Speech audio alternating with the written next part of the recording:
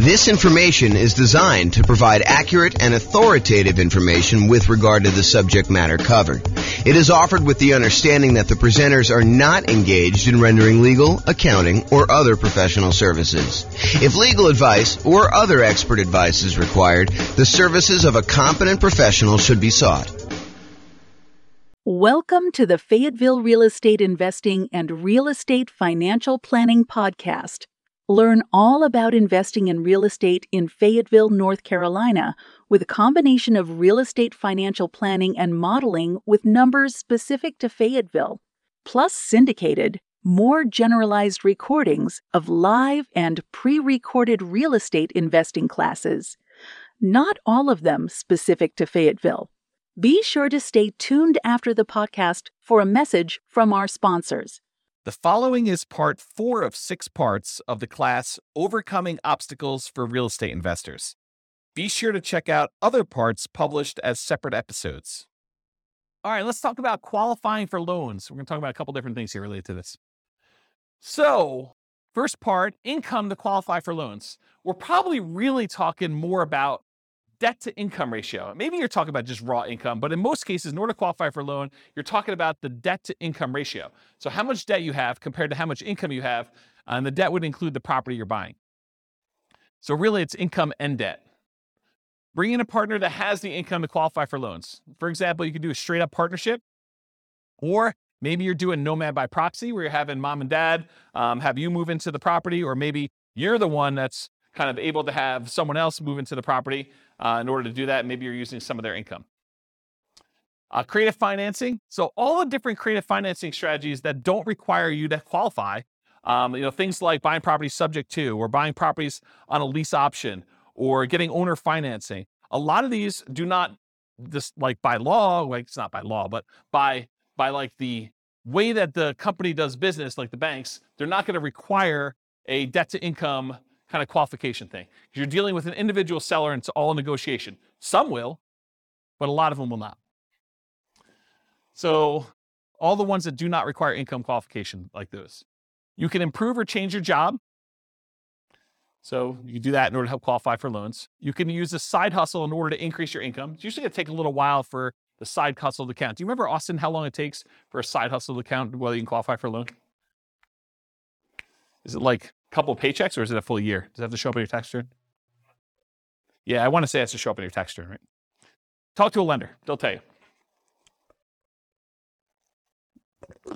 House hacking your roommates, even if you're currently renting.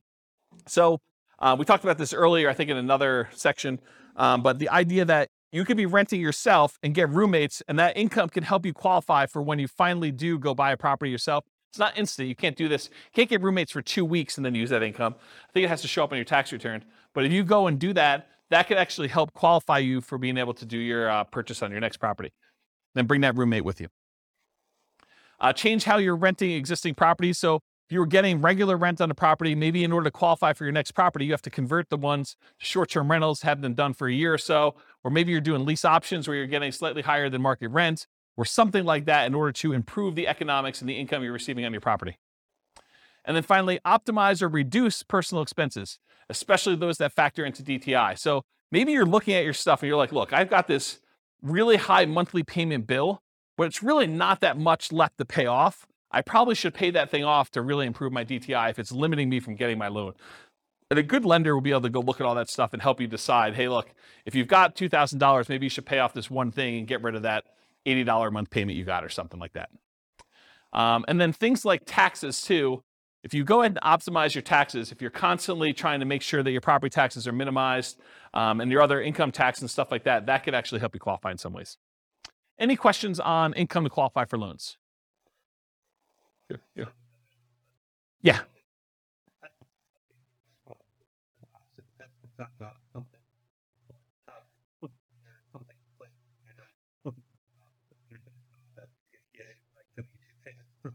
Oh, so if it's W-2 payments, you can count right away?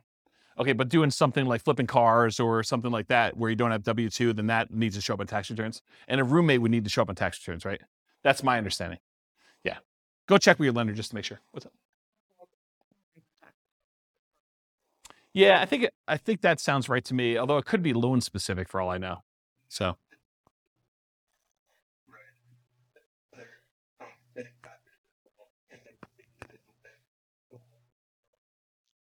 So what was set off, Mike, is there could be bank overlays and there could be, what do you call it, compensating factors? Yeah. So go talk to a lender if you're going to do that situation. Make sure you know exactly before you go get roommates when you're not going to be able to use that money for a couple of years. Go talk to your lender and find out all that stuff ahead of time. And a lender would absolutely love to talk to you about those questions, provided you're going to use them in the future, even if it's a year or two in the future. Any questions on this? Cool. Credit score to qualify for loans. So obviously, actively improve your credit, right? Make sure you pay your bills on time, work on things that you have credit blemishes for, go fix all that stuff. We did a whole class. I probably need to get Jason to come back and do another class on improving your credit score. Anyone happen to see Jason's class on improving credit? You guys were around for that? Was that pretty cool? Yeah, so Jason did this. Maybe I'll even publish the class that we had on there to the new podcast. But Jason did this like ridiculously crazy deep dive into how to improve your credit, which was, I mean, I had low expectations going in, not because it was Jason, but just because it was like credit and like, I'm like, what can you do? But he had some really crazy, interesting stuff in there, which I was very surprised to hear about. So maybe I'll go publish that one, but actively improve your credit. Bring in a partner that has credit to qualify for loans. So if you don't have the credit score, bring in a partner, or maybe you do Nomad by proxy where mom or dad or grandma and grandpa actually help you buy the property. You move in, you live there for the year. They only have to put 5% down, or maybe you only have to put 5% down, and you overcome the credit score issue by doing that. Creative financing and other real estate strategies that do not require income qualification, in other words, credit score. So if you're doing wholesaling or wholetailing, or you're doing real estate brokerage, all those I kind of put in the same bucket. They're kind of like making immediate income by helping people find a property to buy. It's kind of the way I describe it. And depending on whether you're flipping your own personal property as a contract, wholesaling or wholetailing, or whether you have a real estate license and you're being paid a brokerage fee to represent one side of the party or act as a transaction broker and get paid a commission to do that. Those are the kind of two different variations of that. Partnership flips and regular flips. So partnership flip is where you have the seller of the property remain as an owner of the property. They leave their loan in place and you kind of coordinate the repairs, and then you guys sell it together and you agree to split the profit on that in some equitable way, whatever you guys negotiate. And then regular flips is where you acquire the property, you do all the work that needs to be done, you resell the property.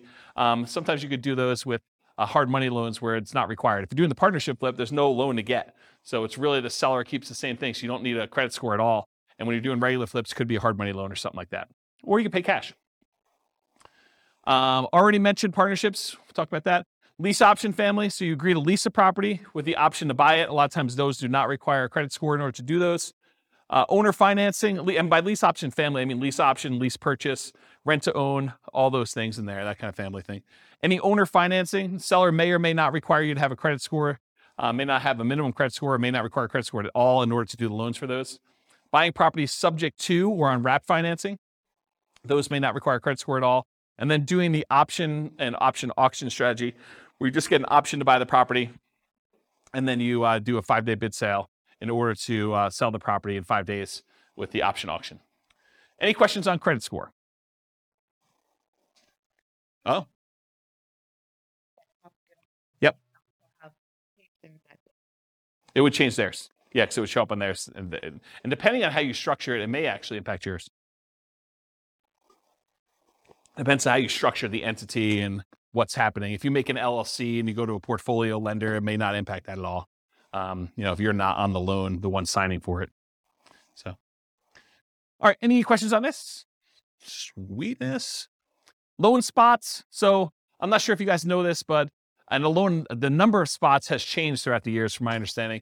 But right now, I'm pretty sure you can have 10 loans on your credit report before you can no longer get conventional investor loans. You can still get owner-occupant loans. You can still buy a 5% down property with loan spot 11 or loan spot 12 or loan spot 13 as long as you can qualify. But for doing additional investor loans, they're not usually allowing you to do more than 10 loans. They won't allow you to do loan 11 or greater as an investor once you already have 10. So that's the way to describe it. And go talk to a lender if you want more details on that. So once you get to the point where you've used up all your loan spots, this becomes a challenge. It becomes a challenge for a lot of folks. So how do you deal with this challenge? Well, one thing you can do is bring in a partner that has spots for loans. So do partnerships where you bring in loan partners and maybe you provide the down payment because maybe that's not a challenge for you. or maybe you do Nomad by proxy and you have other people getting involved with those and buying the property that way. You could get portfolio loans. So this is the solution I think a lot of investors go to. They'll go to a local bank that does portfolio loans, that they're not doing conventional financing. They're keeping the loans on their books, and they will allow you to do loans. Typically, the problem with those is most of the portfolio lenders that I know are not doing 30-year fixed rate financing. They're doing a 30-year term, but a lot of the loans are variable. And it could be, they're fixed for 5 years and then they become variable. But the challenge is that they're not 30-year fixed rate financing loans. The local company that I know that does a lot of portfolio loans, they do have a 15-year fixed rate financing loan. So you can get 15 years with fixed rate, but then the cash flow on a 15-year fixed rate financing loan usually is much worse because your shortened amortization period really impacts your cash flow on that. So just something to consider if you're doing those portfolio loans. That's why the 10 loan spots for these loans is so important to be able to get 30-year fixed rate financing. It's kind of an important thing. Get creative financing. So you can do all the stuff we talked about in the creative financing class, subject to lease option, lease purchase, owner financing, all those that don't require any type of income loan qualification and don't use loan spots. You could change the strategy to one that does not require loans at all. For example, buy with a lease option. You're not getting a loan. You're leasing the property, and then you have an option to buy it. Or buy free clear properties. Save up all the money you have in order to buy the property free and clear. Or do subleases.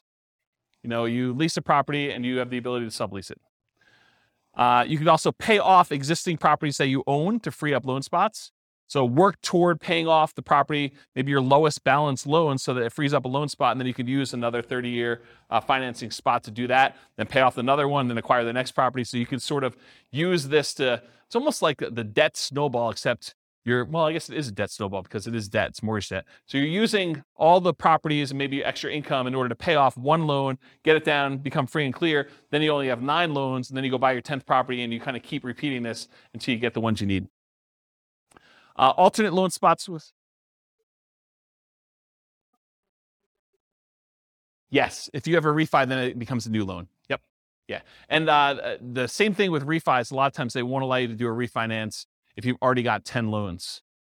So it becomes really tricky though, because let's say you go get 11 loans. My understanding, it becomes hard to even do like a rate and term refi on the ones that you had beforehand. So it becomes almost this really weird puzzle that you need to move stuff around, and it gets much harder when you do that. A lot of folks think, the hard part is acquiring the first deal or second deal or third deal. Well, you just change your challenges. I mean, once you get to the point where you have 10 properties, now it becomes a whole new set of challenges you need to work through. It's not that it's easier, just different problems you're trying to solve and work through. If that makes sense. So alternate loan spots with your spouse. So let's say you and your spouse are buying properties. They can get 10 loans on their Social Security number. You can get 10 loans on your Social Security number. You can get 20 combined. So if you're going to buy properties, but you're both going on the loans, or you're both going on title and end on the loans, then that becomes potentially problematic. You limit it. The tricky part is some lenders will give you pushback if you're doing joint taxes. If you're both on the tax return, some lenders will give you pushback saying, it's really on the same tax return. It's really both you guys. So we're all going to count those for them as well, for her or him, depending on what it is, for that sort of situation. So you may need to file separate tax returns, and then you have some tax issues as to whether or not you're taking, the joint married things, all that other stuff. So I'm not a tax guy. So realize you might get some pushback from lenders if you're doing that. But if you're thinking to yourself, look, I'm really trying to do this 20 loan strategy, and my spouse and I are going to alternate, think about this ahead of time. Go talk to a good tax advisor, go talk to a good lender, and make sure that your plan is sound. And then maybe you do separate your tax returns a couple of years ahead of time before you get close to that number to make sure that you can do what you need to do. Any questions on loan spots? This concludes part 4 of 6 of Overcoming Obstacles for Real Estate Investors. Listen to the next episode, part 5 of 6, on finding what you're missing. With home prices up, mortgage interest rates up, and rents up, but not quite enough to counteract the higher prices and interest rates. Cash flow on rental properties in Fayetteville is harder than ever. Book a call with the Real Estate Financial Planner to apply our proprietary 88 strategies to improve cash flow on your rentals. See the show notes for a link to schedule your call and improve your cash flow today. If you're a real estate agent, lender, or professional in Fayetteville that wants to help our real estate investor listeners, consider reaching out to learn about collaboration opportunities with this podcast We'd love to add more value to our listeners by having you assist our investors buy, sell, and finance their real estate investments. See the show notes to schedule a call to discuss collaboration opportunities.